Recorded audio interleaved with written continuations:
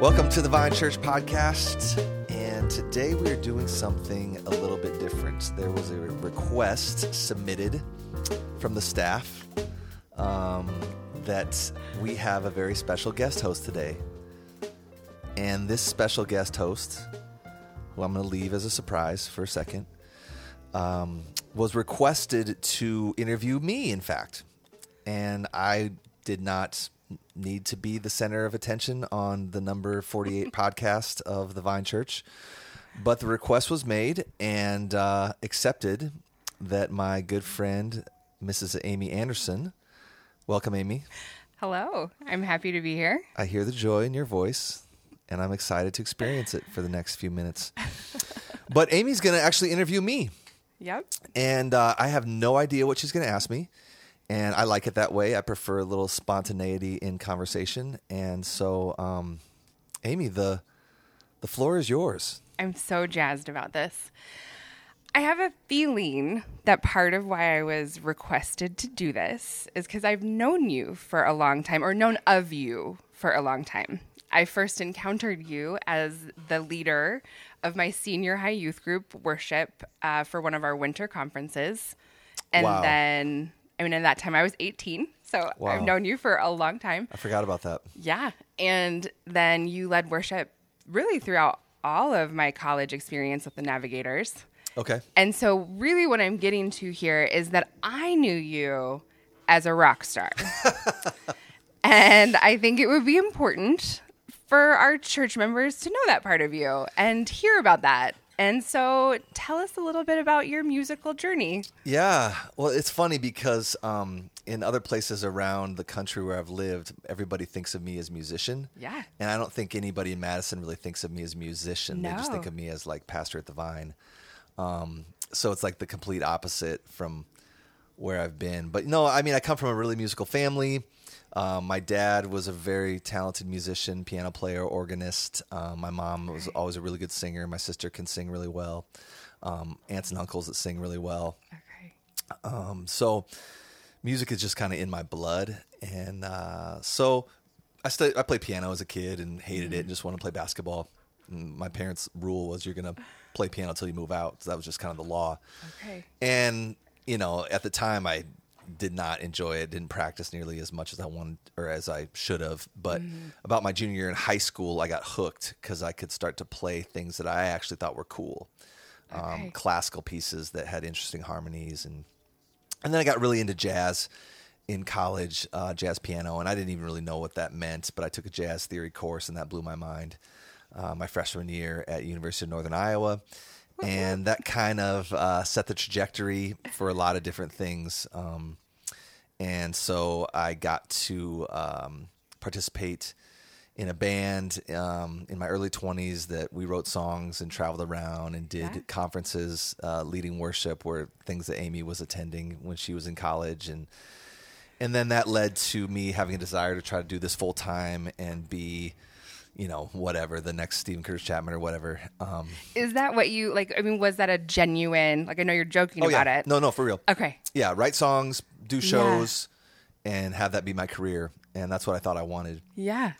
And so moved to Nashville to try to make that happen in 2004. Okay. And banged my head against that wall for about 9 months. You know, Kim, we had Taylor Autumn was born in Nashville. So Taylor was 2 and Autumn was very, very small. Okay. Newborn. And I'm trying to like stir up this Christian music career and just bang my head against that wall for 9 months. Yeah. Kim working way too much to like basically support my dream. And I'm working at Applebee's, affectionately known as Crapplebee's. I love it so much. And then after 9 months, I was ready to give up and go work a job for Dave Ramsey, actually. I mean, it really entertained it, you know. Yeah. Just basically selling his products in a call center, but they dressed it up in a different way to make it sound a lot better. And my wife and another good friend just said, hey, I don't think it's time to give up yet. And then a few weeks later, I got the opportunity through relationships, friends of friends in Nashville, to go on the road with an artist named Matthew West, and I was in his Yeah. band, traveling all over the country for about 18 months. Okay, that's a long time. Yeah, it was cool. But it's a little boy's world in the sense that, like, had I been single and 24, it would have been the coolest Yeah. gig of all time, you know. But I was 29, I think, and had 2 kids and a wife Yeah. working way too much just to try to be a blessing to me and help me do what I wanted to do, and that just kind of ran its course, where you're like Yeah. never going to church, and a lot of reasons I could go into about why that kind of left a bad taste in my mouth, just the whole Christian music industry. But on the positive side, I played with a lot of world-class musicians. Yeah. It really helped boost my understanding of what good music really is. And there's a lot of really cool exceptions in the Christian music industry of people that have a ton of integrity and so I got to do pretty much everything the Christian music industry had to offer. And I think what that really produced is God gave me those 2 years in Nashville to produce contentment in my life, because, you know, in my early 20s, working at like a quasi mega church as a music pastor, you know, I mean, so many immature feelings of just like being on a stage and having everybody know who you are and get compliments for your music that just gives you a Sure. big head. And I needed to be humbled, and Nashville really Okay. did that for me, because I found out that I was a really big fish in a tiny pond. And I went to Nashville Sure. and found that I was not that great. Okay. And that was really good for me, as painful as that was. And Yeah. and so got humbled and got to really do everything that Christian music has to offer.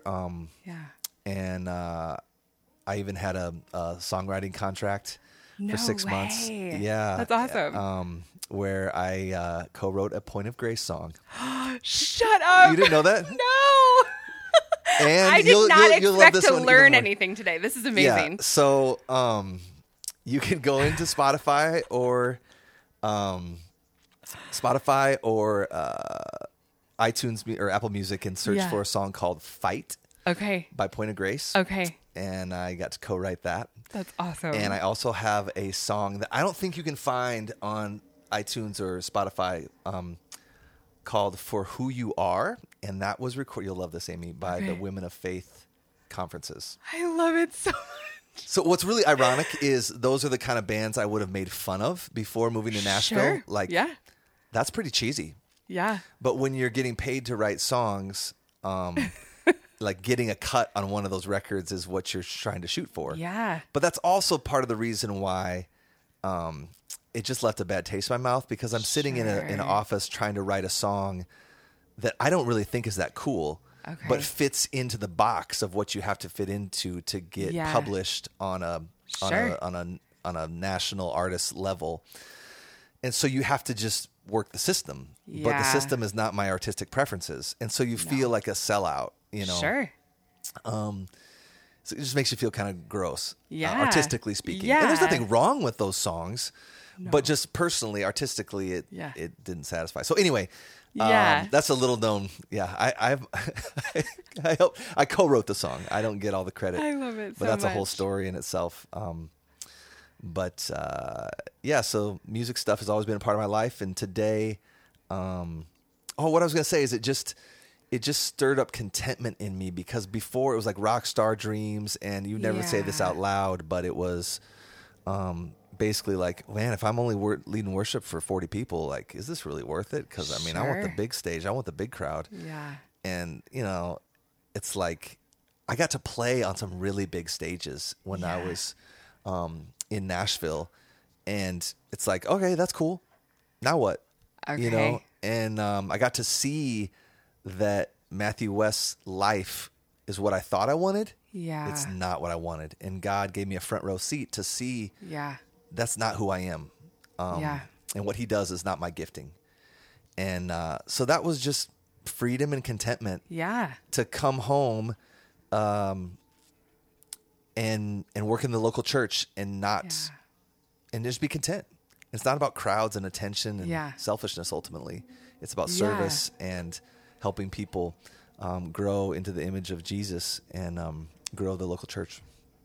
I love that. So how does music, well, first of all, like, is music, in my head, it would have to be intertwined into your expression of faith or how you like experience God. Mm-hmm. Is that true? And how does that look for you? Yeah, that's a good question.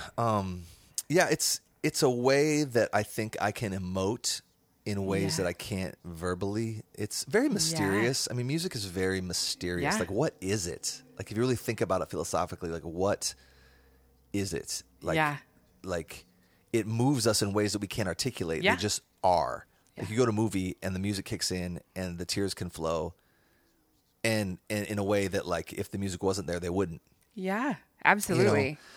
And so I think emotionally just it helps me express myself in ways that I can't really access otherwise. I don't know. Does that answer your question? It does. I think that's an interesting, because I've heard a lot of people describe you as a very emotional person. Really? Yes, but you come across very stoic in a lot of ways. And so I think that kind of describes maybe that duality for you, that's maybe the space where it comes out. Yeah, sometimes. I mean, and again, we all change and morph. Like, I'm way more emotional, like, after having kids than before kids. You know? Like, there's always a softening that comes when you have kids. But yeah, I mean, I think I'm maybe just kind of, I don't know. It's interesting to hear you say that people perceive me a certain way that, and everybody, we do this to everybody, you know, I mean, we perceive each other certain ways. And, but yeah, I used to be a worship leader, you know, for 13 years. That was my job before moving to Nashville. And I've always felt that, I could express myself ways musically that people probably wouldn't think of maybe as a side of my personality. Yep. Yeah. But I can tap into that at the piano more, usually, or something. I don't know.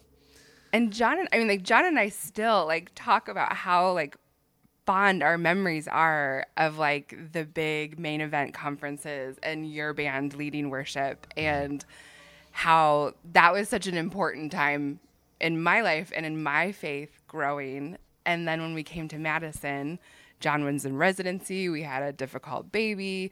We hadn't really gotten plugged into a church. And then all of a sudden the Hobarts show up and you show up and the Sterners show up and you start this church. And so then when we came, because you were leading worship, it felt like home. It felt like a place where my faith was growing, you know, instead of this stagnant, like sleep deprived young mother. So that's awesome. You were like a big part of that, like bringing us into the vine and us wanting to be there. Yeah, on my bad days as a pastor, and everybody has bad days as a pastor, it's like sometimes I fantasize about like just going back to being a music pastor. Like, oh, it'd be so much more simple, and like I'm just gonna get up there, lead some songs, and it'll be simple. But I know those are escapist fantasies that aren't connected to obedience at this stage in my life. Sure. And I know I'd probably get bored and discontent, and but I've just recently started to miss leading worship. Okay. So I may schedule myself at the Vine once in a while. And I haven't felt that way in a long time. Like it was like full on for 13 years, you know. And I was ready to not be the music guy. For sure. But it's definitely a part of who I am. And so we'll see what God has in store. I mean, anyway. I love that. So shifting to like being a lead pastor, is that what we title you at the Vine? Yeah, some people probably might. Yeah. I think it says that on the email, but. Superstar, lead, elder, pastor. Something like that. Your Majesty is what you can refer to me as. So thank you. I just wanted to get it right. So, Your Majesty, Stop. what does it mean to you to be a pastor? Like, how would you define that? I feel like you can define it a lot of different ways, and people take it in different directions. So, for you, what does that mean? Yeah, I mean, I don't think you can do much better than the biblical metaphor of shepherding. Yeah, and that really helps me now that I've actually seen a shepherd in real life. Like when we go to Morocco. like you see shepherds. Yeah. And that's really helped me in the last decade. But, when the Bible was written, the shepherds were everywhere in their world. Yeah. And so that metaphor would have landed on them with more definitive, with just more definition than we have. But, leading, feeding, protecting, those are kind of the words that describe shepherding. So where are we going? Providing through, food and so it's like it's vision, it's leadership, it's teaching, guiding through the word, it's protecting from false teaching, it's protecting from the biblical word would be wolves. Yeah. But that just means people that want to destroy the church, either from within or from without. Yeah.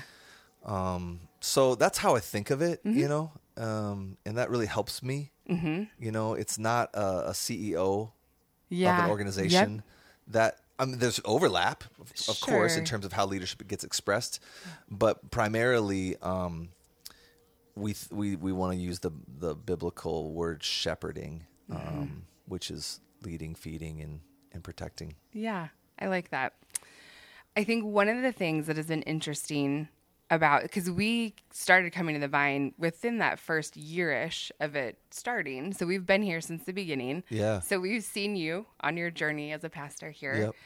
And you, in the beginning, were much more maybe outspoken in certain opinions and different ideas. And as time has gone on, I've been interested to hear you talk about how, like, you would say, like, you're hyper about the church not splitting. Sure. And so I just kind of want to hear a little bit from your perspective, because from my perspective, you were someone that maybe would have taken a harder line on certain things and maybe not caused a split, but, I'm just curious, like, what do you remember from, like, how I communicate or how you got that impression? I just think that you were just like a little more fiery and dogmatic. Thank you for filling in that gap. You're not going to offend me. You're not going to offend me. Like, you could totally. You were just quicker to come down on an issue and less discussion. And I think as I've experienced you over the years, Would you say that like in a one-on-one setting, in a meeting, or like from preaching? More from preaching or just like quick interactions. Yeah, because we didn't get a lot of time until I started doing Porterbrook. Right. Which is much, in the more recent time. But I just thought it was interesting knowing kind of some of those personality tendencies that came out in your preaching. Sure. To see you now be very outspoken about wanting to preserve our church from falling into some of those. Sure. Well, there's a lot of, there's probably a lot to say there, but the first thing is the older you get, I feel like if you're filled with the Spirit, you learn what battles are worth it and which ones aren't. Yeah, absolutely. And I think the only way for some people to learn that, someone like me who would probably be defined as strong-willed, it takes suffering. Sure. Of like, oh, that was the wrong hill to die on. Yep. That wasn't worth it. It takes suffering to teach you those lessons. Just in marriage. It's like you look back on the things that Kim and I were dogmatic about in our 20s when we first got married and how much conflict we had. Just over looking back now, we hardly ever conflict anymore.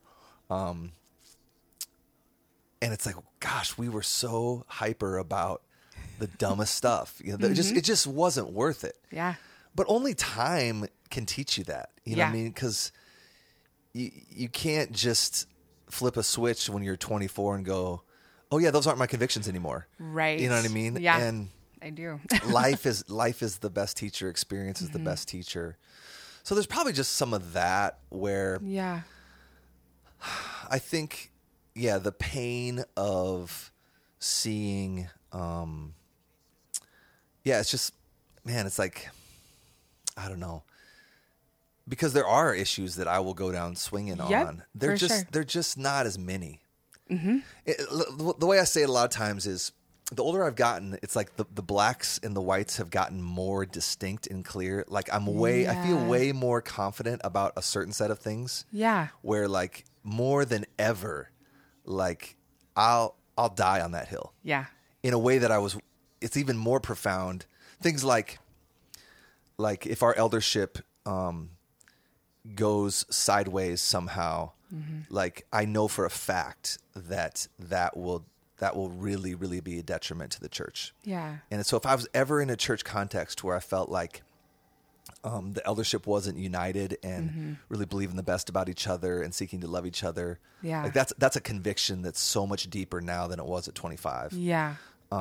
Yeah. Or like that if your marriage is not healthy, like that has deep implications for your leadership in all areas of life. Yeah. Like I'll die on that hill. Yeah. You know what I mean?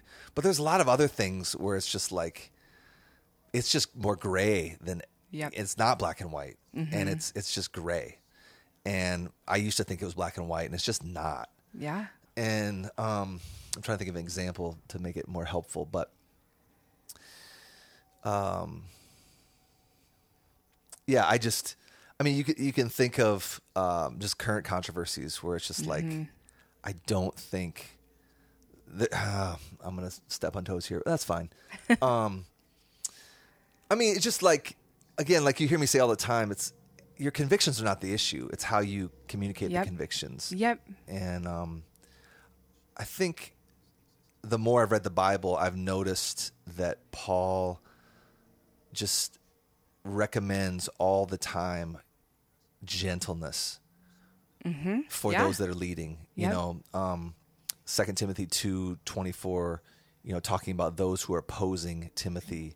You know, he says, he uses the word gentleness there in response to those who oppose him. Those who oppose him, he must gently instruct. The Lord's servant must not quarrel, but be kind to everyone, able to teach. Yeah. Those who oppose him, he must gently instruct. Yeah.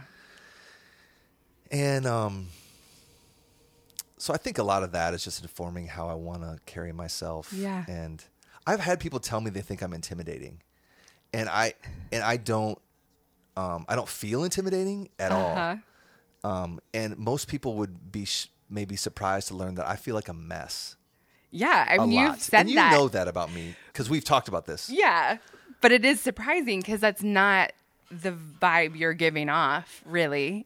Well, publicly. Yeah. You know what I mean? And you could ask my wife. Sure. But yeah, like when I step on stage to preach, Yeah. I feel very, very confident. And I think it's because I'm standing on God's word. Like I don't want anybody to say that was Zach's word. I want them to say, Zach convinced me by showing me God's word that this is where the church should be heading. Yeah. And so I think I feel really, really confident to the degree that I'm standing on God's word and trying to interpret it in the way that I think is the best. But man, when I'm not on stage, the prayer that I pray, the most often now is, Lord, just help me. Like, I don't know what to do. I'm in over my head. Yeah. I'm out of my depth here. Like, I know I don't present myself that way, but if you were to hang out with me in day-to-day life, you would see that. And just most people don't do that. Right. But the people close to me know that that's who I am. And so. Do you feel like that sentiment, would you apply that broadly? Like, do you feel like you are saying that about church, about family, or is there like one area of your life that you feel like you're reaching to God to say, like, I feel in over my head? Well, I mean, parenting will humble all of us. Yes, you know it what I mean? will. So, I mean, that just goes without saying. Like, the older your kids get, the more you live life with them, the more you realize you're not in control. Absolutely. And it's like, Lord, I got nothing here. Yeah. I got nothing. Yeah. And so I'm just submitted to you. Yeah. Waiting on you. And so, I mean, my kids are awesome and so thankful for them. But yeah, parenting humbles all of us. Yeah. But I think mostly in ministry, Yeah. In addition to parenting, it's just like you find yourself in situations where it's like, there's a problem here and I can't solve it. Yeah. I can't fix it. Yep. You know, just like with your kids. I mean, pastoring is parenting. I think that's what people need to remember. This isn't like CEO boardroom. Right. Like, it's more akin to parenting. Yeah. And just like you have burdens with your kids of like, Yeah. well, this is just what's going on with my kid right now. And I'm not the Holy Spirit and I can't change their heart. Right. And you know, they're not 2 anymore where I just pick them up and put them in the pack and play or the crib or whatever. You know, they're 12 or they're 15 and you can't just control them. And it's the same with pastoring. Like, you have these people that you love as like a spiritual father, and you can't just snap your fingers because you're not the Holy Spirit and make it all better. Right. So, and there's situations and just, I mean, just all the COVID stuff. It's just like, man, like, Lord, I don't know what to do. I don't know what to do. I haven't been trained in this. And we got to make decisions that nobody agrees with. Yeah. Right. and so, yeah, I just know that that's where the Lord wants us though. Yeah. Like, he hates overconfidence. He Yeah. hates a swagger that says, well, what do I need you for? No, like, he's designed this thing so that we need him. I mean, that's what Paul says, 2 Corinthians chapter 1. It's like, we despaired of our very lives. Yeah. You know, we felt the sentence of death in our bodies. Yeah. Like, that's Paul saying we were in over our head. Yeah. And so I always find that verse to be strangely comforting, you know, because I think that's where the Lord wants us, as painful as it is. Yeah. Because then we know it's not about us manipulating things. Right. You know, like, hey, look at all these people that come to the vine. Right. It's like, no, this has nothing to do with me and my manipulating and manufacturing some church thing that's going to stroke my ego. It's like, that's not what's happening here. Yeah. And I don't want to be a part of anything like that. Yeah. No, I agree. And I would assume most of the people here would agree as well.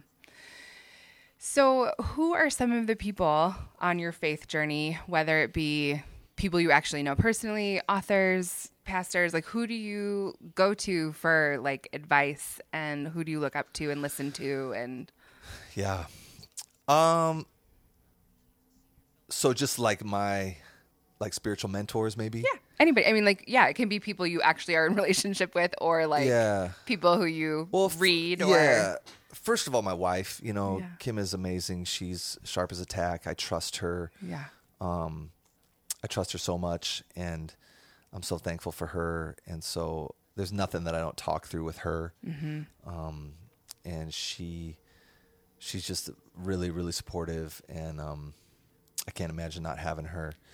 You know, from afar, I really felt like my faith grew a ton in college when I started reading John Piper. Sure. And I felt like he taught me kind of how to read the Bible, just through his example and his and you know, really what I've taken away from him and listening to his preaching is like what I just said earlier about, I don't want you to remember me.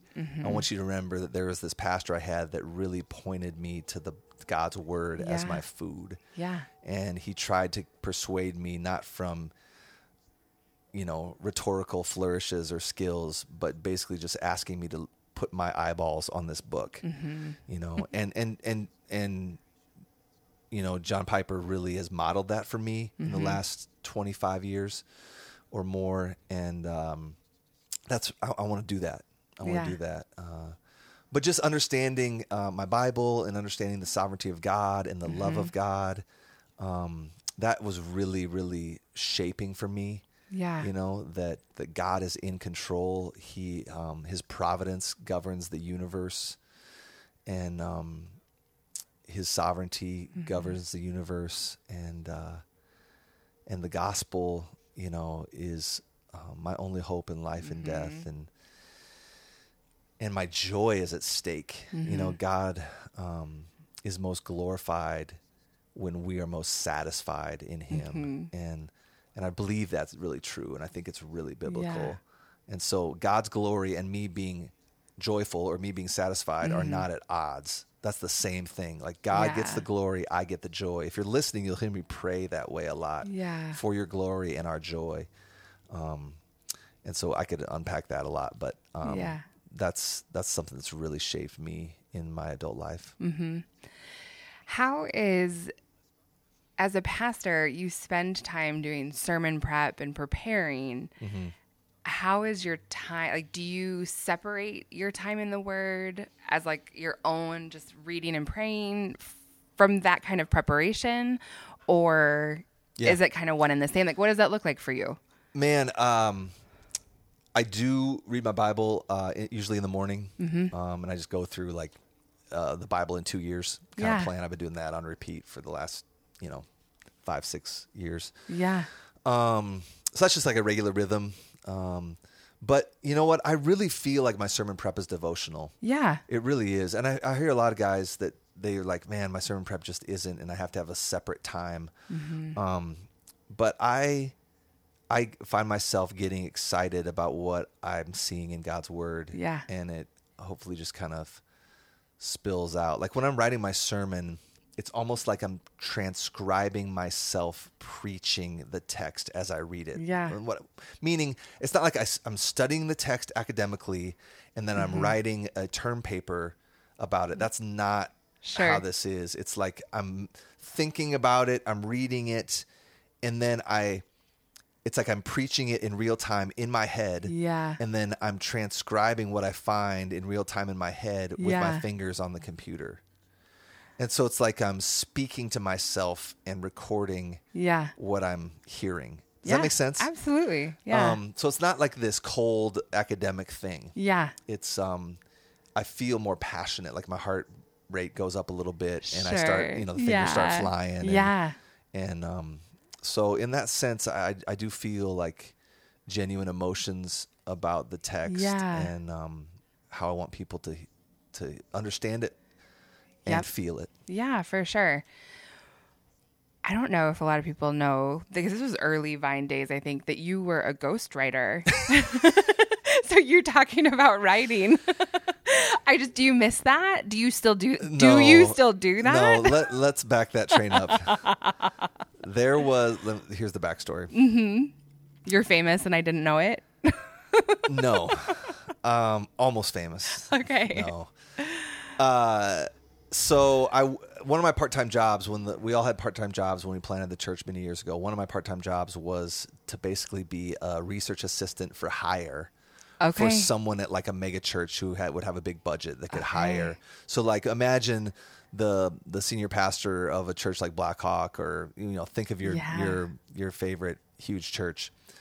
And the senior pastor or lead pastor of that church would hire a guy like me through this agency, like a booking agency. So the booking agency would connect me. The lead pastor of the big church would connect the booking agency, and then the booking agency would connect me with that lead pastor to be his research assistant for hire. Okay. And so that it was a great gig early on because we needed the extra money, and I got to do some things that were ministry related and research things that I still have a lot of those files. That's awesome. But one of the opportunities was to write a 1,000-word, 750-word article about the significance of Easter. Okay. As a ghostwriter for a very, very popular megachurch pastor at that time, who probably wouldn't be helpful to name. And at the time, I said yes. I would never say yes again. Really? Because Okay. ghostwriting is essentially lying. Sure. Like it's I have no clue why Christian publishers allow that. Sure. It's just lying. Sure. Like, I didn't write this book, but my name's on it. Right. It's, you get it. It's money driven. But Sure. Christians should not be operating in that space. I mean, that's just horrible. Yeah. And so thankfully, it didn't get published. Oh, I didn't know And that. so, Okay. No, it never went. It was getting pitched to CNN, religion section, and all the usual suspects. Yep. And this person had articles that I Yeah. guess were not written by him. Tragically, it happens all the time. That is sad. I mean, when you break it down that way, I mean, you're right. Yeah, my name's on it, and it's not my work. Yep. Like, you get thrown out of college for that. Yeah. And I would not want to put my name on someone else's words. Right. So I get Well, that. the way it was framed is, well, you'll submit it, and then he'll tweak it a little bit to make it his voice. Sure. And it's like, really? Okay. But, yeah, so anyway, I love that. there was one incident that never even got published. But I was a research assistant. Okay. Where it was like, hey, I'm doing a sermon series on marriage, and we're going to do a sermon on divorce. So give me the 5 views of divorce, throughout Christian history, and I'd write up a brief and send it to the pastor, and then he would use that just to help him in his sermon prep or whatever. Interesting. Yeah. Would you do that if you had the resources? Maybe. Yeah. Yeah, I could see it'd be helpful, but it's like, I don't know. Yeah, I probably would. Like for that recent sermon on eschatology and like the views of how to interpret Matthew 24, and is it the temple or is it Jesus' returning? Is it the destruction of Jerusalem? I spent probably 40 hours on that sermon. Just doing a ton of research to have someone summarize that stuff for me. Yeah. That's not normal for my sermon prep at all. But so yeah, maybe I would. I don't know. I like to do things by committee. Like I like to verbally process. So to me, I could see there'd be like a benefit in like getting someone else's. But I know other people that just need to do it on their own. Sure. And I would maybe put you in that camp. Oh, for sure. I do not like. I don't enjoy committee meetings in the least. But yeah. Mm-hmm. So. So I hear you saying we're not going to form a committee. I'll have to pray about that. Okay. Keep me posted. I mean, so many churches just die a slow death by committee. You know what I mean? And it's just like I've got such baggage with, like, we have lots of committees, but we don't do anything. Right. And everyone just sits around and talks about things, but there's no execution. Yes. Or everyone's afraid to say something hard, and so nothing gets done. And well, it's just a lack of leadership. Yeah, it's like we can have committees, but we just need to have a point person. Who's ultimately bearing the responsibility. Yes. I think that's where most churches go wrong. So anyway, that's a rabbit trail. We could go down for a while. Yeah. So go ahead. I was going to say, tell me about your church growing up. I don't think I know. Yeah. So I was raised in a mega church before mega churches were like a thing. Nice. So you started, is what I'm hearing. You started mega churches. It was you. Yeah. As a 4-year-old. No, I mean, it was a huge church in Cedar Falls, Iowa, massive Lutheran church. 4,000 people on Christmas and Easter. And, was it Nazareth? Nazareth Lutheran. It was big always? That's amazing. Oh, yeah, it was big. I mean, it's nowhere near that big anymore. Okay. But back then, there was a really, really, really good preacher named Homer Larson. Oh, what a name. Yeah. That's amazing. And he was there for 40 years. Okay. And most Lutheran churches, like ELCA, would not correspond with what we teach here at the Vine in terms of, lots of different things. But most importantly, like the gospel and what does it mean to be saved? Yeah. And is it Christ alone, by faith alone, But I was in a unique Lutheran church, ELCA, where the pastor was kind of the black sheep of the denomination. That's awesome. Because he preached repent and believe, like a genuine turn from your sin, turn to Christ. He's your only hope. And so I heard the gospel every Sunday. Yeah. And my youth group experience bore that out, where I really learned. I became a Christian, probably. I mean, I don't really know. I didn't have a moment, but for sure, my faith was solidified in junior high school with a really good youth group experience where the gospel was presented and it was taught, and so that was my church growing up. Really, very conservative in the sense of like, if somebody would like raise a hand in worship, like you would think they're having a seizure or something. You know what I mean? Like For sure. It was so like just buttoned up high church. I mean, it's about as close to Catholic in terms of the worship style as Yeah. you could find. Okay. And at the time, I thought it was dumb and just like we're like liturgy robots here. Yeah. Looking back, I see the benefit of more of a strict and structured liturgy. Okay. But the thing that they never did was explain why, and that's what I want our church to do. Like in service, you should know why we're confessing our sins. Yeah. And I think our service hosts, usually do a good job explaining that. Yeah. Like, why are we taking the Lord's Supper? Yeah. Why are we reciting the Apostles' Creed? Yeah. It just, all those elements in a service need to be explained, or else it just turns into dead orthodoxy, because it's just, we just do the same thing week after week. Well, why are we doing it? I'm not sure. It's just what we do. Right. You have to connect the dots for people. And then it really becomes meaningful. Yeah, for sure. Did you stay at NAS through college? I did not. I got my first job as a worship leader at Orchard Hill Church. Okay.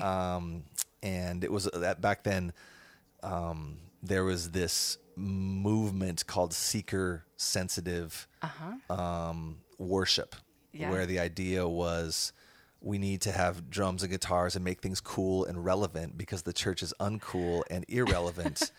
And so you want the church to look more like the culture to get the people that don't believe from the culture to come to your church. Right. It's a good idea it's a good idea on the surface. I think time has bore out that it's not a great model for discipleship.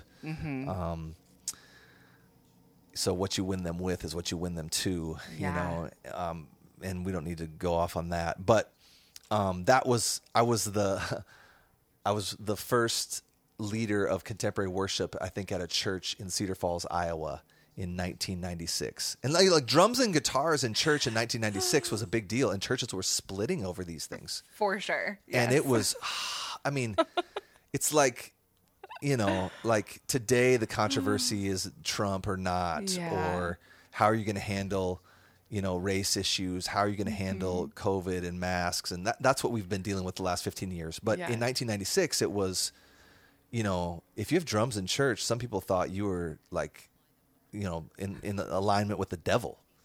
No, I have had these conversations. I know. And I mean, because we're close enough in age that I do. Like, we lived that as well. And so, but that really just kind of set the trajectory for my pastoral career. Yeah. Because I started working in churches as a musician, and and then one thing leads to another. But are you a little envious of pastors back then, just having to battle the terror of drums versus? I mean, every generation has its controversies. Sure. I mean, you can just look through church history, just read your Bible, and you can see what the controversies were in Corinth or in Galatia or in Thessalonica. So every generation will have its controversies. Like 10 years ago or 15 years ago, it was like the boogeyman of postmodernism. Yeah. Or it was the emergent church. Yeah. Has anybody ever heard of the emergent church? Not anymore. No. But 15 years deal. ago or 10 years ago, like that was the threat to the church. In the 80s, it was inerrancy or not. That was the big debate. Like no matter what, as a pastor, you're gonna have people stirred up about different things, and that just goes with the territory. Sure, that makes sense. One of the early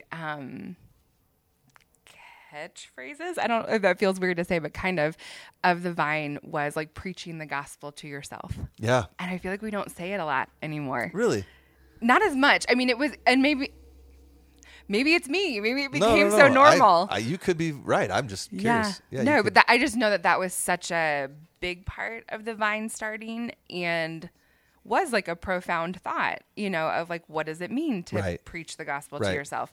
So what would you say? Like, how do you unpack that? Yeah, for sure. It's the whole idea that, my parents were raised in a Christian environment where the gospel saves you, and then the gospel's done functionally in your life because you believed it. Yeah.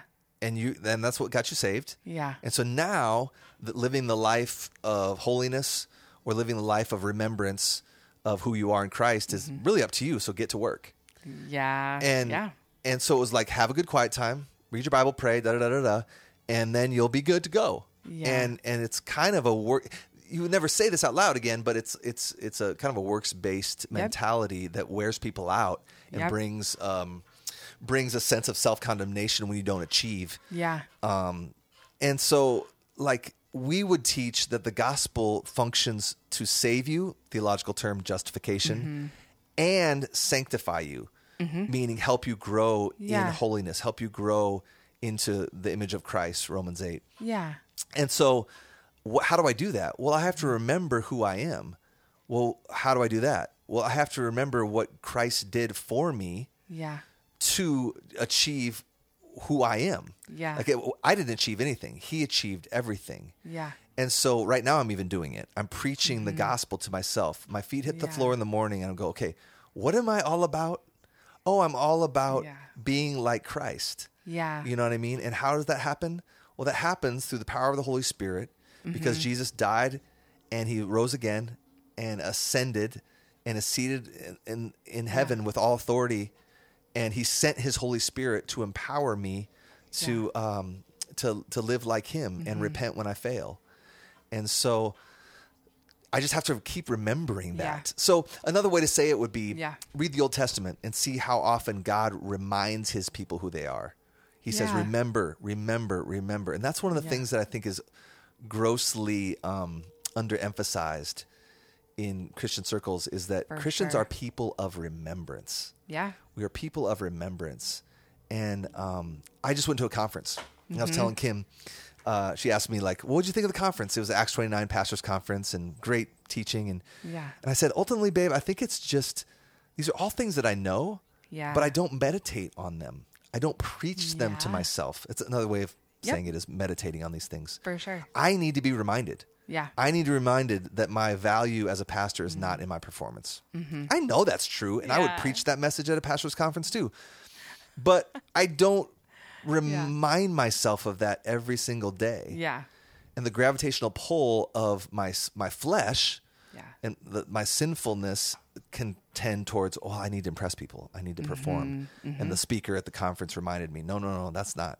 My righteousness is not in what I achieve. My righteousness is what Christ achieved for me and is credited to me when I come to him by faith.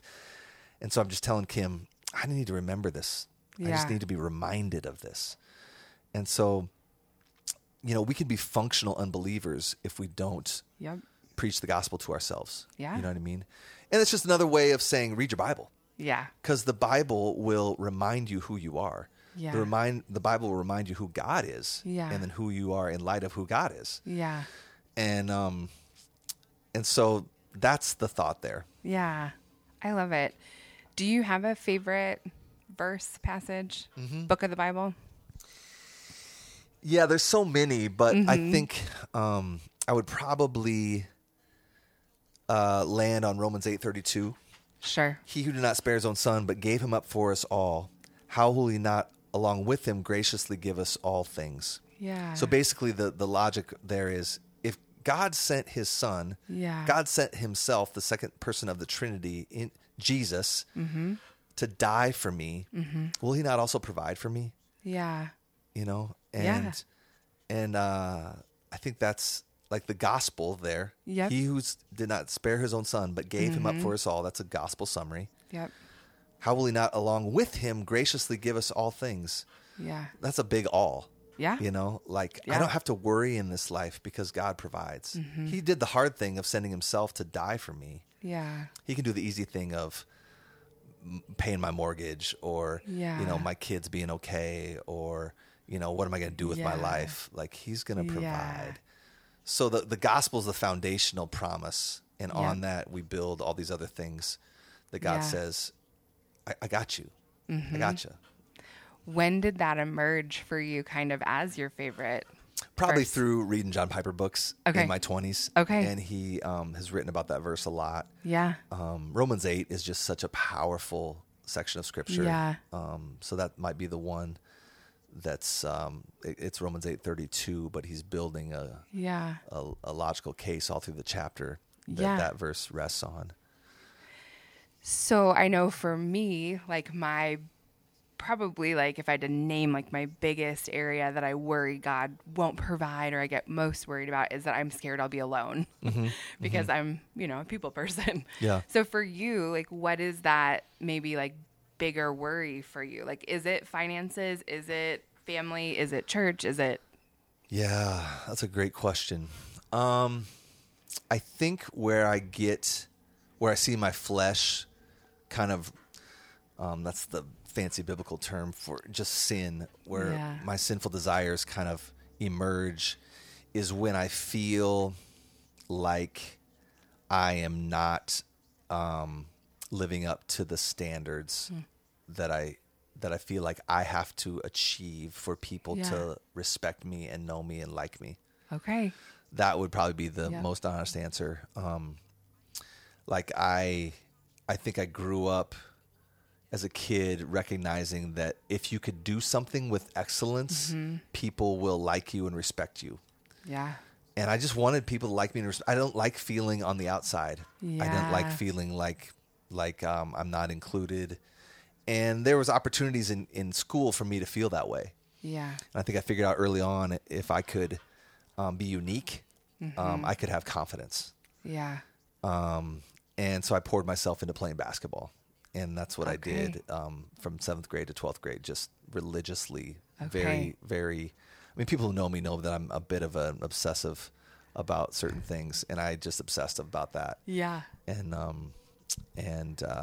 found that didn't satisfy. Yeah. And the Lord took that away.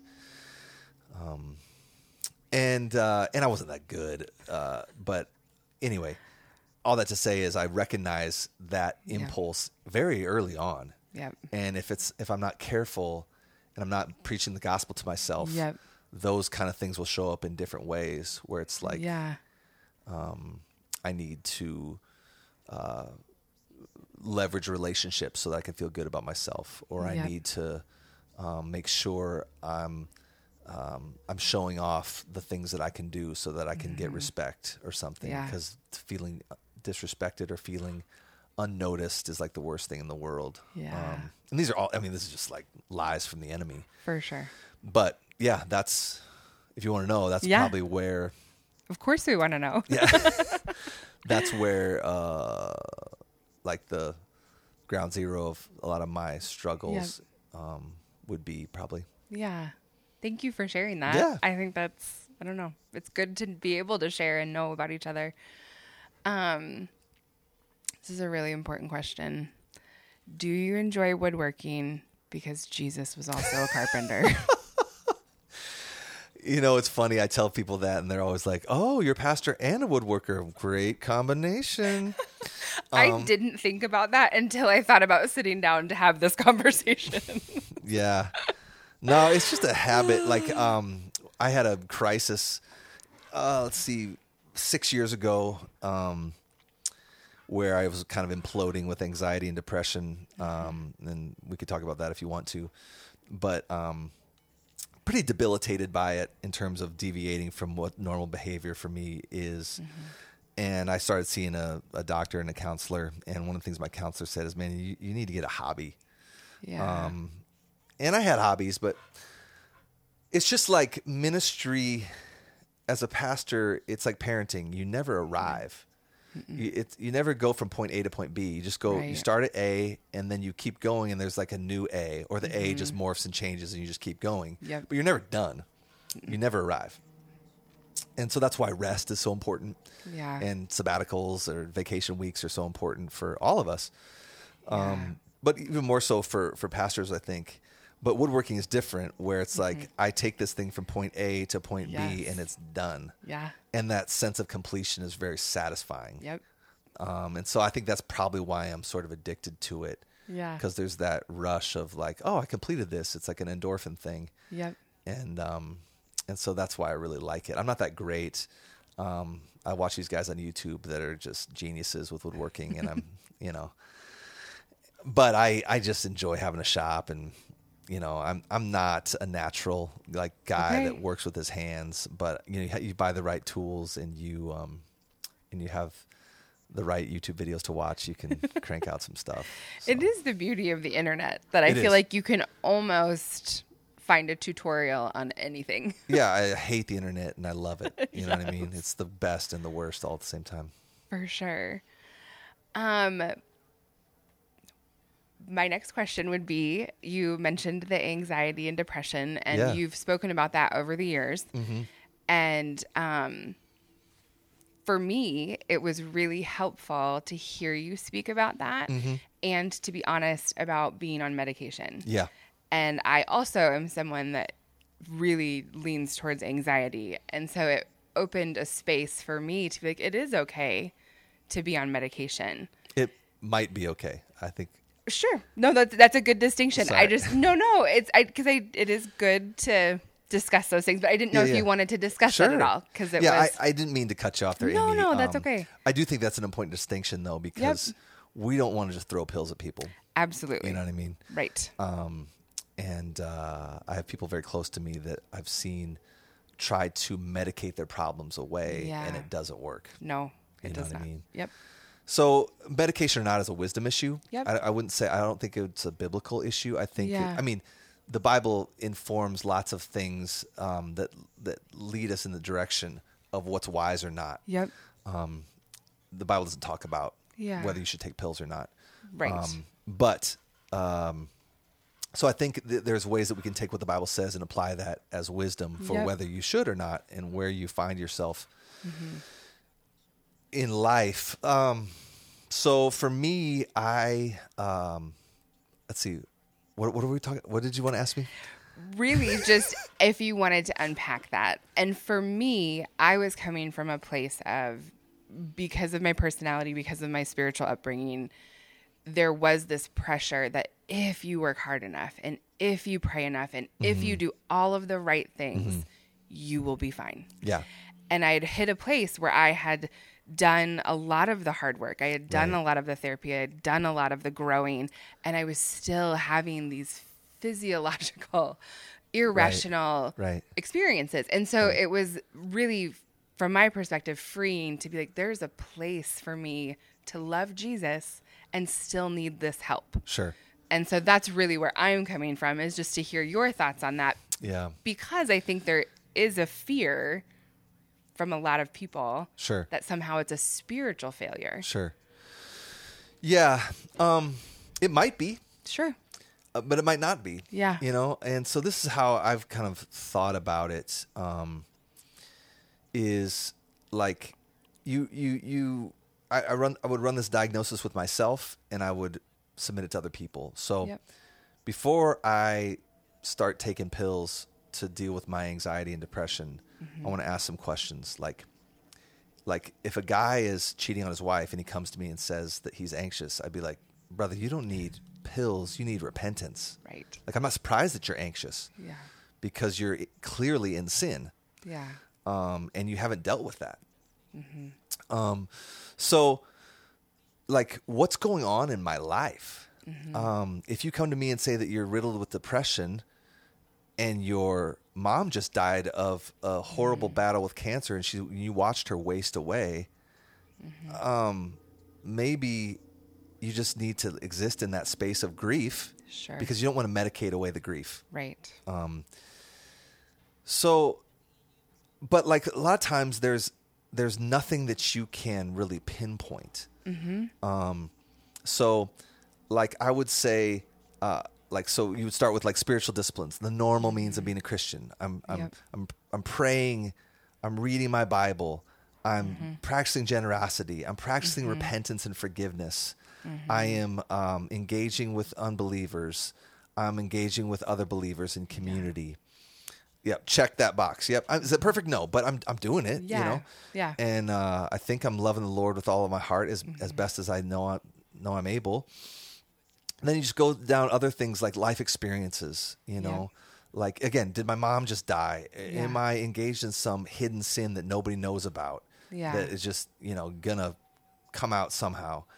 No, none of that stuff was. Yeah. Everything seemed to be fine. How about eat, sleep, and exercise? If you're eating horrible and not sleeping and you're sedentary, you know, that will have an effect on you mentally. You know, Sure. ask anybody who has a newborn. You know what I mean? Yeah, Deprivation, absolutely. sleep deprivation will wreck you Yeah. as a human being. So you might not need pills. You might need to go to bed. Yeah. You know what I mean? Yep. So how is it like? How are you doing spiritually? How are you doing emotionally? How are you doing physically? Yeah. And sometimes if all of those boxes are checked and everything still just feels like you're coming unglued. The other thing I would say is, how far are you deviating from the norm of who you are? Sure. So one of the things for me was I was having like episodes of crying that would come over me like I was possessed by something. It was very, very Yeah. bizarre. Yeah. I'm not a crier. Yeah. I mean, I cry way more than after having kids than before kids. Yeah. Like I probably cried once between junior high and when Taylor was born. And I think that's when I broke Okay. up with Kim in college. But clearly you got back together. Yeah, exactly. But I was not a crier. Okay. And 6 years ago, I would have these like episodes where it would be like, everything's fine. I just had a great workout at the gym, walk Yeah. into my car, and my brain would be like, you're going to start crying now. And I'd say to myself, that's dumb. Why would I do that? And the other side of my brain Yeah. would say, too bad, here you go. And I would just start sobbing. Oh, It's weird. But Yeah. it's so bizarre Yeah. when you can't pinpoint it to anything. right. Right. And it's like something is going wrong with me, and I have no idea what this is. Yep. And through counseling, I learned that that's actually really normal for someone dealing with anxiety and depression. Yeah. I just thought I was losing my mind. Right. Or look at my mom, who had a track record of that when Yeah. I was a kid, and be like, dude, she's weird. Like, what's the deal here? You know what I Yeah. mean? Yeah. So how far are you deviating from the norm of what your norm is? Like if Kim starts crying, like that's not a deviation. Right. Like she cries every day. I mean, that's an overstatement. But Kim's a crier. Yeah. You know, she cries when she's happy. She cries when she's frustrated. She cries when Yeah. she's sad, you know. But like for me, that was an extreme deviation. Yeah. Having these horrible, anxious thoughts about just social anxiety. Yeah. You know, like I could not bring myself to talk to this person. And I started canceling appointments. Yeah. Like I can't be around people. Like just doing this with you right now, Yeah. Amy, would have been debilitating. Yeah. And that's very, very not like me. So, you know, it seemed like wisdom was for me to try a medical help. Yep. And one of the first things my counselor said, because he recommended that, he's a Christian believer. He's been on the podcast, Dr. Yeah. David Murray. He's I'd amazing. I'd encourage you to go back and listen to that podcast from early on, because we talk about these things a lot. But you know, he said if you try to use this as your savior, it's not going to work. Right. Like you have to think of your life holistically, and a medical help that can deal with something chemical in your body might be, you know, a 10% slice of the pie. Yeah.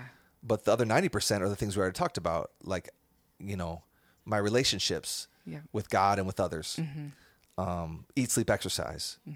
You know, what are the lies I'm believing? Am I seeking to fight the lies in my brain with my Bible open?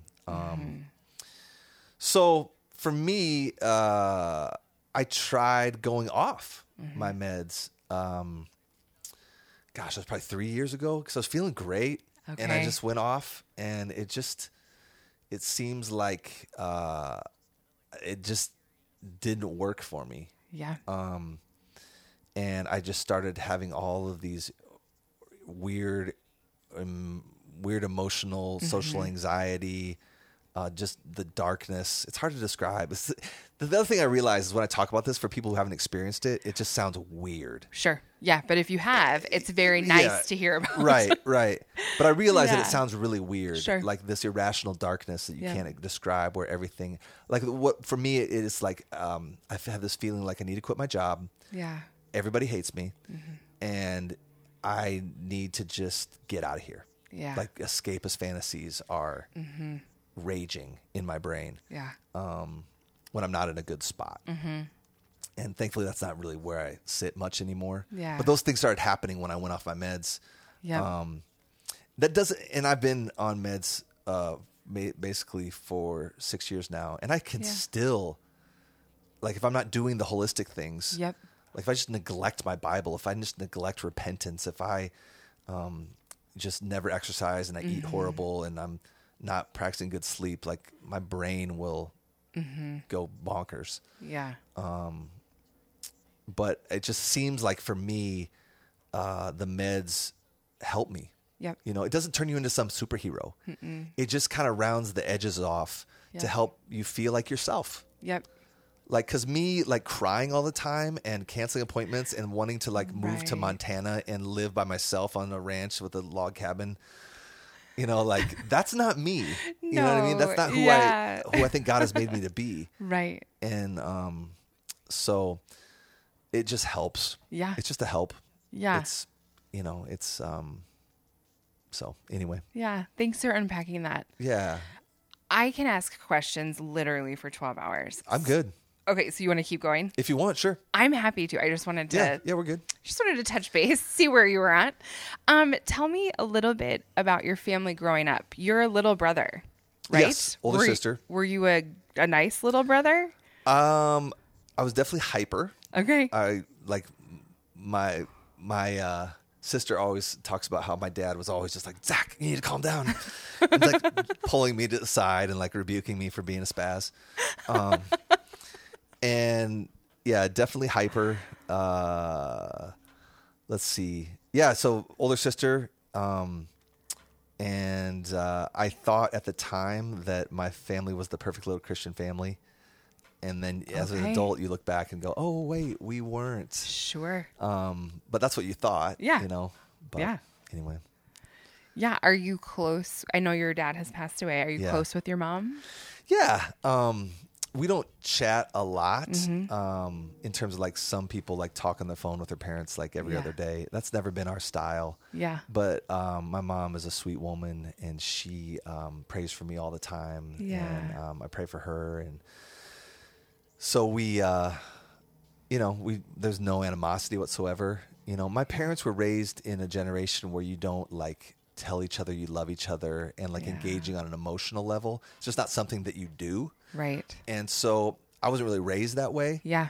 So I think one of the consequences of that is you don't have this deep sense of connectedness as you get older. But and that's nobody's fault. It's just the way it was, Sure. you know? And so you kind of know that. And, Yeah. so there's not like a deep heart level connectedness, but there's definitely love. Yeah. And honestly, after my dad passed away 6 years ago, that has deepened, I think, with my mom and my sister. And things that are hard like that really tend to draw people together. Sure. So That's awesome. This is kind of an abrupt shift, but so I didn't say this in the beginning. I went to college where you went to college. Right. I didn't grow up there, but I spent time in Cedar Falls, Right. Iowa. And especially going back, I still have roommates that live there and we go back to visit. And it feels very Christian as a community, like as a town. Mm-hmm. And Madison is very not. Right. And so tell me, like, how do you feel about, I mean, I know you've lived other places in between, but how do you feel about living in Madison? Is it hard? Is it hard to be a pastor in Madison? I love Madison. I Okay. tell people that all the time. It's a great city. It's perfect size, enough to do, but Yeah. and traffic never gets you, too angry. Only a little. Yeah. Only when there's like a problem on the belt line. But no, I love Madison. I lived in Nashville where there's still like some leftovers of Christian culture. Okay. Where there may be an advantage to saying you're Christian in certain places. That doesn't exist here. And I like that because it seems like if you're a Christian, like it's honest. Yeah, absolutely. And in the South, it feels a little dishonest because people may be coming to church for a variety of reasons. Yeah. Because it's the thing to do, or it's the cultural thing to do. It's the hobby. It's just part of who we are without it meaning Yeah. anything. But typically, if you're a Christian, Madison is going to mean something. Yep. And so, you know what you're dealing with. Of course, that's a broad brush. Sure. But it's just different than in the South. And I like that the lines are clearer. If you're if you're Christian, you probably, and you say you are, you probably are. Yeah. Of course, only God knows, you know, Sure. and you can't know anything definitive about somebody's heart. But it just, it's just. I like that it's clear. So, What's your favorite thing to do in Madison? go out to dinner. There's so many great restaurants. There are. Do you have a favorite? Oh my gosh, I don't know where to even start. Seriously, like it's just there's too many. Yeah. Like Kim and I get paralyzed on date night. Like we have to pick like a Right. region. Like, okay, let's go Monroe Street. We're gonna go somewhere in Monroe Street, or we're gonna go somewhere in Monona. We're gonna go somewhere in Atwood neighborhood. Yeah. We're gonna go somewhere at Capitol Square. Yep. Papa Vero is an Italian place, Okay. off a little bit off the Capitol Square that is Okay. really, really good. That might be a bit underrated. Okay. Bar Corleone's great in the Atwood neighborhood. Yeah. Love that place. There's so many. Yeah. Heritage Tavern. You know, Cooper's Tavern. Yep. Love Swad. Love some Indian on So Monona good. Drive. Yep. Yeah. I mean, this you could go on and on and on. It's fun that we have so many in a town this size. Like, I love that about Madison. Like, we Yeah, just have a like- lot of variety and not a lot of chain restaurants. And, Yeah. Oh, we would never eat at Crapplebee's. How dare you? I mean, we're such snobs now. We are such snobs. I mean, when we were first married, like going to Crapplebee's was like It was a awesome. treat. Fiesta lime chicken? Yes, please. But now we're like such snobs because we're just there's so many great choices. I love it. You know, and Yeah. if we were to move again, like we've been to big cities Yep. with people that go to their favorite restaurants, and I'm sitting here going like, this place is twice the size as Madison, but our food kills this, Right. and I just love that you know part of Madison Yeah. where it was just a great food culture. Yeah. But Were you excited? Well, I'm sure you've covered this in another podcast, so I'm sorry if it's like a quadruple repeat question. How was it decided for you guys to come and plant in Madison? And Yeah. were you excited before you had been here? yeah, so it was really, Nate and I were just talking about this at the pastors conference. It was, we wanted to be in the Midwest. We wanted to be in a college town. We wanted to be in a town that didn't have a dominant church culture already, because Yep. we wanted to start a movement of church planting. And we wanted to, that was pretty much it. And Okay. I have no memories of there being big debate. Okay. Madison got thrown out, and it was like, obviously there wasn't huge debate because I would have probably remembered that. But it was just, I don't even remember it. I think Madison got thrown out. Yeah. And the two other pastors besides because I was living in Albuquerque at the time, they did what I remember is they did a road trip up here to scout it out. Okay. And the other thing that I think took us over the edge was just every single person that I talked to about Madison was like, Madison's a cool city. Like Okay. nobody ever said Madison. I mean, everyone's like, oh, so liberal, rah, rah, scary liberal. I mean, that's what Madison's known for. For sure. You know, blue dot and Yep. a sea of red. But everybody said Madison's a cool city. Yeah. You know, and so when you have those kind of reviews, Yep. like, yeah, we like that it's liberal. We like that it's, Yeah. I mean, whatever you want to make of that. We like that there seems to be a need for Orthodox Christian Yep. discipleship Yeah. in Madison. We like that. Yeah. So we weren't turned off by that. Yeah.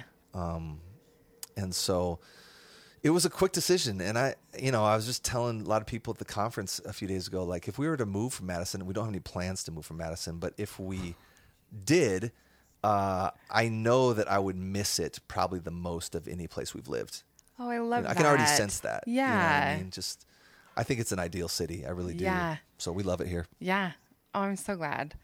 I'm so glad you guys came. So the vision was always to start a church planting movement. How do you see, I know that this has been touched on in like family meetings and different things, but how do you see people fitting into the vine who maybe don't want to be on like the front lines of like a church planting team? like who are like, I'm going to come to the Vine, Yeah. and I will support you. I will pray for you. I will give, and I'm on board with that. But I personally maybe don't want to go start another church. You nailed it. Yeah. You just said it. So you just have to do those things, and that's okay. Yeah. I mean, we're all part of the team. Yeah. You know what I mean? We all have different gifts in the body. Yeah. And so, yeah, not everyone's going to be excited about being sent out. Yeah. Like, I'll never say never, but I don't think I mean, I need to never say this because I You always need to end stop. up eating my words. I don't have any plans to be sent out myself. Right. That could happen in the future, Sure. of course. But I don't sense that desire. That doesn't feel like obedience to me right now. Mm-hmm. So there you go. Like, but I'm going to give, and I'm going to pray, and I'm going to be a part of it, and I'm going to be supportive of it. Yeah. And so I think that's the key is, am I excited about this vision for the church? Not that I have to do it. Mm-hmm. It's like, I'm not going to attend the women's conference, but I'm going to be really supportive of it. Yeah. And I'm going to pray for it and support my wife. Mm-hmm. You know, so we're not going to always be not everyone's going to be a part of everything. For sure. That's a great example. Right. But there are things that the baseline at the Vine that we'd love all of our members to sign up for is just, I'm going to be faithful on Sunday because I need to be in community. I need to hear God's word. I need to participate in Lord's Supper. I need to sing together. Those are all baseline Christianity things. So I'm going to make Sunday morning a priority. Yeah. And I want to be in community around the word that serves our city. And so I'm going to make city group a priority. Yep. And that's, Sunday morning, the group, the small group, the city group, and be intentional with those that don't know the Lord. I mean, that's what we've always said we want our people to be about. Yeah, for sure. Is group gathering, and who do you know and are intentional with that doesn't know Jesus? Mm-hmm. And how can you help them get to know Jesus? Yeah. Speaking of that, you have had more than one language partner over the years. Yeah. Are you still you still speaking with the same people? I have, yeah. So just a desire to be able to speak French and Spanish. And I'm way, way behind on Spanish. But I'm highly functional in French now. Okay. And I still have French language partners that I meet with. I've been meeting with one for over 4 years. That's one awesome. probably over 6, 7, 8 years. A guy That's named a Fred. long time. Yeah, we've met in person once when I was in Paris. Okay. And other than that, it's just online. So are these people who are actually in France that you're Yes. speaking with? Yeah. Oh, I love Yeah. that. I So thought they I've were got- people from here. Yeah, so I've got one friend in Clermont-Ferrand, and then one in Paris, Okay. in Paris, and then I've got a French guy that lives here but I've had many, many partners over the years. Okay. Where you just get online and speak. Is it a specific program that you Yeah, use? there's different websites. It's Yeah. basically like, this sounds dumb, but it's like a dating site for language learning. That's where awesome. you put in your profile. Yep. And then they match you up with somebody. Yeah. And then you can exchange contact information. And if it's a good fit, you just Okay. keep talking. Yep. And so, I've had probably 50 different people I've had conversations with in the last decade. Yeah. And then 2 or 3, they really stick. Okay. It's like, man, we hit it off. We're good friends, Yeah. And so it's really cool. Yeah. Are they also learning English? Yes. So we'll do Okay. half and half. Oh, okay. And then we correct each other. And Yep. It's really, really helpful. Just Yeah. as a way and I've learned so much about, I had a guy in Algeria that I spoke with for a few years. Okay. I've learned a ton about French culture. Okay. Just because I'm so super curious. Yeah. And love to learn the idiosyncrasies of Yeah.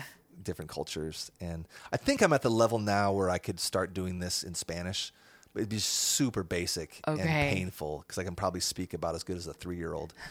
But that's just part of the process. For You sure. got to pass through it. But Yep. I love, that's one of the things I didn't really know about myself that I'm just, Yeah. until going through all this is like, I never traveled out of the 48 states until 2011.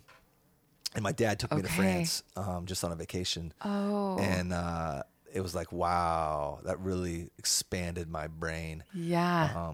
And I'm just really, really curious about other cultures. Yeah. And I really love to travel now. And I just love to figure out what makes you tick and Yep. how does your culture work? And I'm just naturally very, very curious. Yeah. And so it's invigorating to me. And it's done a lot for my faith just to know that there's Christians all over the world that come from a different cultural world than us. Yep. And they believe the same things we do. Yeah. And I think it's really, really healthy for us spiritually. Yes. To get around believers that come from a different cultural world than you, that love Jesus like you. Yeah. It's really, really good for you.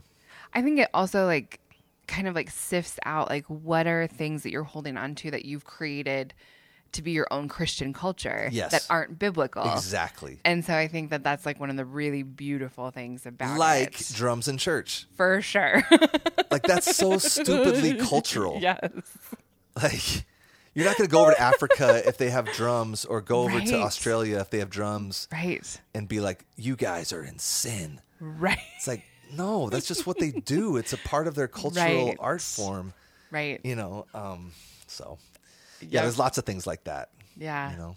Yeah. Did you start learning French and Spanish because of our partnerships? Yes and no. So Okay. I learned French in high school. My best teacher Okay. I've ever had was my French teacher, and Okay. I learned that I had a knack for it. I Okay. always got A's in French and not in like math and science. So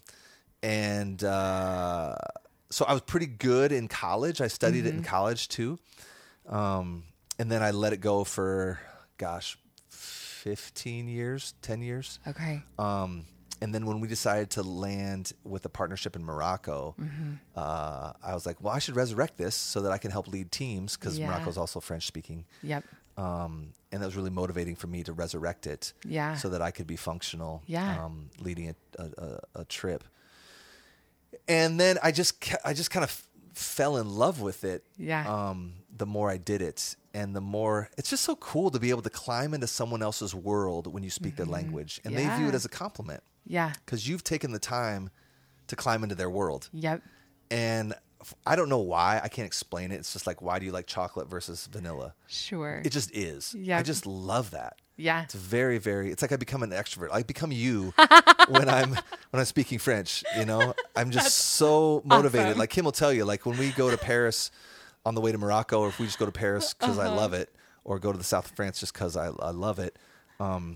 Like I'm just raring to go. I'm not an introvert anymore. I love that. It's really weird, but it just is. Yep. I'm just fascinated by other cultures. Yeah. And James Davenport thinks that we're going to leave and become missionaries or something, or be church planters overseas. I don't know if that'll happen. Amy's shaking her head no. Nope. I don't know if that'll happen, but I do just have a genuine love to be a part of seeing God's kingdom expand in places that don't speak English. Yeah. Did you not travel because your family didn't travel? Time, resources? Were you resources. scared? No. Okay. I just never had the opportunity. Okay. You know, in my 20s, we were just doing lots of other things. Didn't have any money. Yeah. And my dad paid for that first trip. I just went Yeah. along. And so that was probably more of it. I wasn't a huge fan of flying either. Okay. And that probably, but no, it's just like none of my friends and no one was doing trips to anywhere. Yeah. Other than, unless it was a mission trip. Yep. And it just wasn't on the radar. It seems like when you get older, like it maybe gets more on the radar. Like, hey, we should explore the world a little more. Yeah. And that's certainly a huge privilege. I recognize that. Yeah. But I think it's really a way to deepen your faith and like look at how creative God is reflected in what His creation Yeah. has produced in civilizations and cultures, and Yeah. it's just really, really good for us. So if you have the opportunity Yeah. to go anywhere, get out of the United Yeah. States. It's so important. Yeah, for sure. You said you didn't really like flying. Are you a thrill seeker? Not at all. Really? Would you think of me as one? If I had to guess, yeah. Really? I don't Oh, know no. why. Maybe because No. you seem so confident and are unafraid to say things, and so I'm like, of course you would want to just like jump I don't off think a I enjoy tower. physical pain. Like I mountain bike a lot, Okay. but I'm not very crazy. Like I don't want to break my wrists because I like to play guitar and piano. Oh, for I'm sure. very cognizant. Like I'm a pretty safe driver. I'm not like racing down the highway ever. Like one of our first Ecuador trips, Elliot Cancini jumped off a bridge, Yeah. bungee jumping. Like, there's no chance I would do that. Is there no chance that you would do that today, but you maybe would have done it? Nope. You never would have. No, I've never been a thrill seeker like that.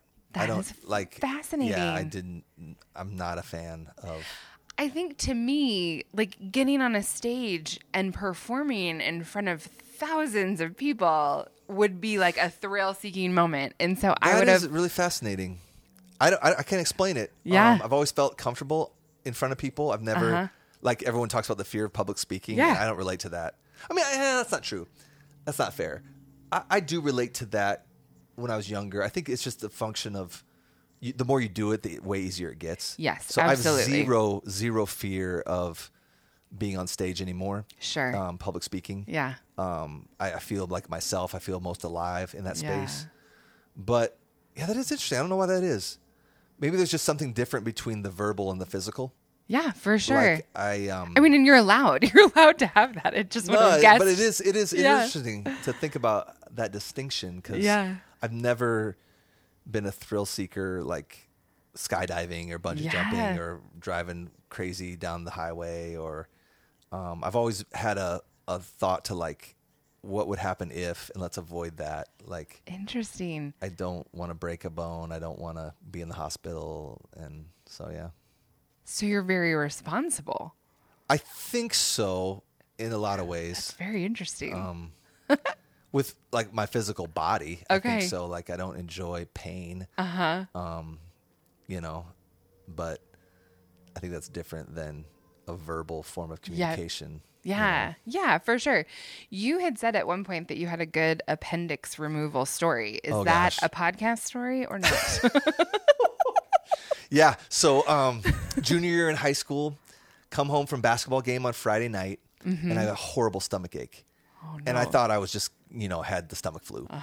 Go to bed, and not a good night's sleep. Did not vomit or have diarrhea, thankfully. But I got up that next morning. I couldn't stand up straight because the pain was so Okay. intense. Yeah. And so mom takes me to the doctor. And I remember vividly telling her to slow down driving on a street that the speed limit was 20 miles per hour. I remember telling her vividly, you need to slow down because the little bumps on the road hurt my stomach. I never had pain like that before. Yeah. And so go to the doctor, and he's like, he checks me out, and he's like, yeah, we're gonna take you to the hospital right now. Okay. I remember calling my basketball coach. So we had a game that night on Saturday night, and I can still see it in my mind. And I got all choked up, like, Coach, I'm not gonna make it to the game tonight. I have to go to the hospital.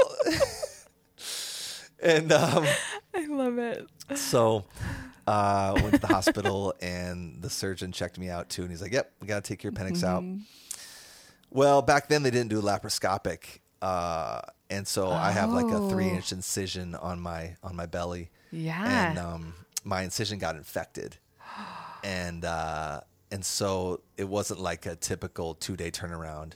I had to stay in the hospital for a week with this open wound, where they would come in and no. dump. I mean, it's this big, Yep. like 1.5 inch long thing that was just open. They couldn't sew it up because it was infected. Yeah. And they'd come in 3 times a day and dump hydrogen peroxide in it. And I had my first experience with a catheter. Not a fan. But also these drugs that like make you not able to go to the bathroom. That was very, very scary and traumatizing. So I had to have a Okay. catheter. Also traumatizing. When like, these female nurses are, dealing with you in ways that I'd never been dealt with before. So not my favorite. But what was even worse is I I love it. overdosed on a drug called Demerol. And it's they don't use Demerol anymore. But it was just a pain med, and you heard me say I don't like pain, Right. and so I was just hitting the button or whatever, and I was sitting on the toilet, and I stood up, and it was like my whole body went rigid. It was very, very strange and frightening, and it was it's hard to describe. It's like if you're flexing your muscle, like you flex your bicep right now. It's like it wouldn't release from being flexed through my whole body. Oh, no. And so, I couldn't talk because like your mouth muscles, make you talk. Yeah. Like your tongue. I was just like, and the nurses didn't know what the heck was going on. So they kind of dragged me back to bed. Oh, no. And I'm just laying there like, like, because mentally I was fine, but I didn't know what was happening to me. No. And it just kind of wore off after a few hours. But it was the scariest night of my life. You were like that for a few hours? Yeah. Zach, Yeah. that's so scary. It was very scary. And I couldn't articulate anything. No. I couldn't talk. My body just went rigid. Oh, no. But I was still breathing. Uh-huh. I don't know what happened, but all I remember is the next morning that the surgeon was like, we're going to take you off Demerol. I'm like, thank you. Like, it was weird. It was so weird. So, like, I'm not a fan of hospitals. That was traumatizing. No. So have you had any other injuries, surgeries since then? Nothing like that. Okay. Nope. That I is think that's the only time I was hospitalized. Pretty sure. that's a pretty big bummer. I mean, that does not sound fun. Had your No. appendix burst? No. Okay. But it was close, I think. Okay. It was definitely time to come out. Okay. Yeah. So did your mom or one of your parents stay with you while you were in the hospital? No. I mean, they were there a lot, of course. Yeah. But no one, I mean, I was in high school. I was fine. Lots of visitors. I My love friends that. came, and Yeah. I remember having lots of visitors. But I also remember just being on these drugs, and I literally couldn't keep my eyes open. Yeah. Just so tired. People would come visit me, and I would just be like, I'm so sorry, but I cannot stay awake right now, and just be like out. I love it. So it's kind of foggy. So were you out for the rest of your basketball season? No, but Okay. I remember that incision took a while to heal. On all those muscles, all the ladies out there, if you've had a C-section, Yep. it's similar to that, but it's just a lot smaller. But like those muscles in your abdomen, take forever to heal. Yep. And so that took a while. So what I hear you saying is that this ruined your basketball career. Actually, it was that plus my senior year, I had an injury to my elbow, and that like really, I look back on that because I would have played basketball at a small college. I'm not athletic enough to play D1 or D2. I would have played at a small college. Yeah. But the Lord really enabled me to go to the University of Northern Iowa, and I started focusing on music, and just the basketball thing was just over. Yeah. And that was a good thing. Okay. I feel like I should know this, but what was your major? I was actually a religion major. I started in education because I thought I was going to be a French teacher and a basketball coach. I love it. And then I got in the classroom and I discovered I do not enjoy trying to teach apathetic high school kids to say, "Je voudrais avoir un coca," or whatever, like that. That was like, I got in the classroom and I was like, there's no way I'm doing this. These kids don't care, and I need to be around people that care. And then I switched to religion major, Okay. which got me out in 4 years. Kind of a dumb degree, qualifies me to go to grad school, which I did. And Okay. then go get your master's and become a pastor. Was grad school becoming a pastor, or did Well, you? I was a music pastor, and then I got my master's at Covenant Seminary. Okay. All correspondence. Okay. From like 2002 to 2009. Okay. Did you like doing it that way?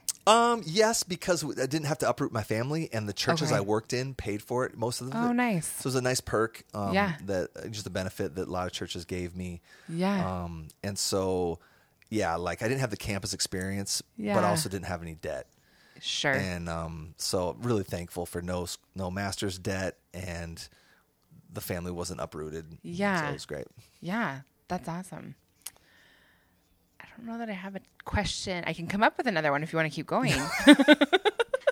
But I don't have one like right there. That's all good. I think we're good. I mean, this is 90 minutes of Shut up. It's been 90 minutes. amazing interview with you, Amy. So we may have to have you back, or maybe I'll have you as a co-host or something. How do you I'm feel about all that? in. I All feel in? really good about it. All right. I like to chit chat. I can tell. You're great at it. Thank you. I really appreciate this, and thanks for just making me talk about things that Yeah. people might not know. And so appreciate you and your family and for being around for so long. And you're one of the veterans, Yeah. I mean, there's not that many of us No. anymore because No. Madison's so transient. Everybody moves away. Yep. All right, Amy Anderson. So, Amy, do you have any parting words you want to share with the Vine Conversations audience? I do. I just want to thank you for doing this with me and just kind of affirm our church in that we have leaders who will sit down with us and talk to us really candidly, and we value authentic communication as a church. And I just have valued that in my own life, and I'm so thankful that that's how we do life as a church, and that there isn't this barrier, and that I feel like I could come to you with any question and we could talk it out. And I just think that that's been really important for my own faith journey, and so I'm thankful for this opportunity. I'd also like to dedicate this episode to Laurel Eccles for starting my podcast career. Yes. Your maiden voyage. I think you did a great job, Amy. Thanks. I wouldn't be surprised if there may be more opportunities for you in the future. I hope so. I really enjoyed this. Okay, well, good. Yeah, and what you said, I really want to affirm that's the kind of church that we want to be, where we have nothing to hide. Yeah. It doesn't mean that we're always going to agree, but God willing, we can talk about things in a way that honors the Lord through gentleness and humility. And truthfulness. And so we want our church culture to be like that. And so I'm glad that you felt that way. And absolutely. We're always willing to be open and honest, because if we can't, that's usually indicative of a problem. Right. So thanks. All right.